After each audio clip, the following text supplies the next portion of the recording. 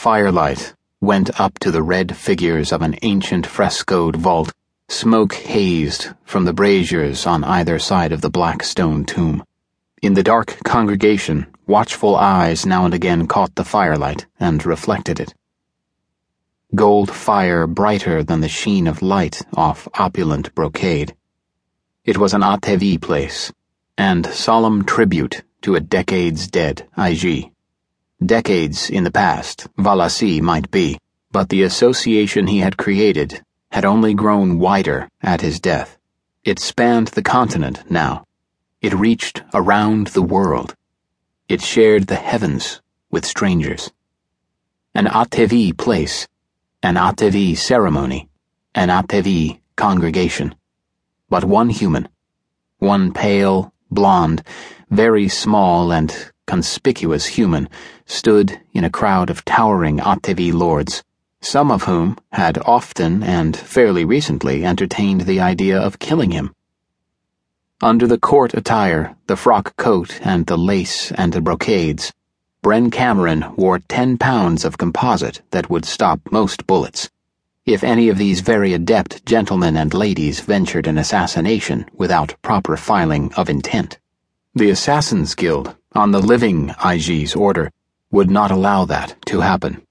The tall Atevi on either side of him, Benici and Jago, in the black and silver of that guild, they knew the odds. They knew all the agreements and contracts currently in force, knew the likelihood of illegal risks as well.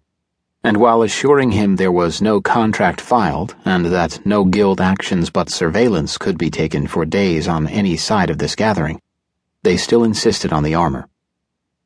So Bren complied, uncomplaining, with not too many questions, and kept his head generally down, evading any too direct stare that might draw attention.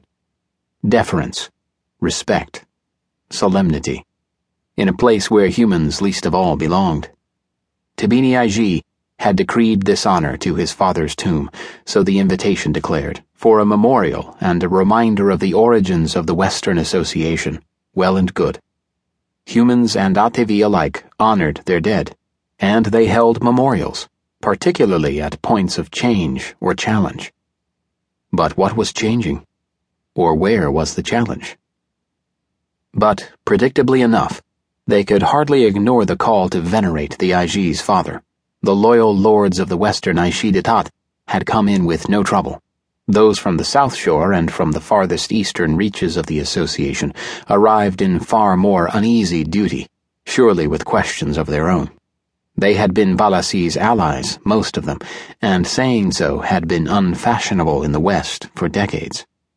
The IG Dowager, too, had flown in from the east for this solemn event. If she hadn't, rumors would have flown.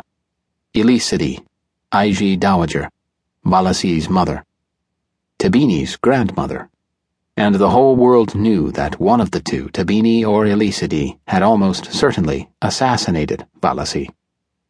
Well, grant she came, no mere opinion of men perturbed her.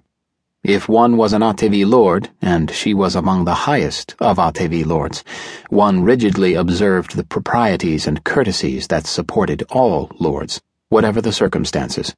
One consistently did the right thing. And if one were the human Paidi IG, the official translator, the point of contact between two species, one also did the right thing, and came when called, and kept clearly in mind the fact that this was not human society.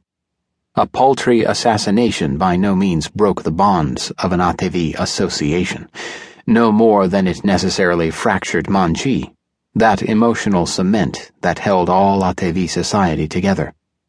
A judicious, well-planned in-house assassination only made the association more comfortable for all the rest, eased, rather than broke, the web of association and common consent, in this case, the family bond on which the stability of the world depended. A well-chosen assassination might make unity easier once the dust settled, and a species that did not, biologically speaking, feel friendship, still felt something warm and good when its surrounding associations settled into harmony.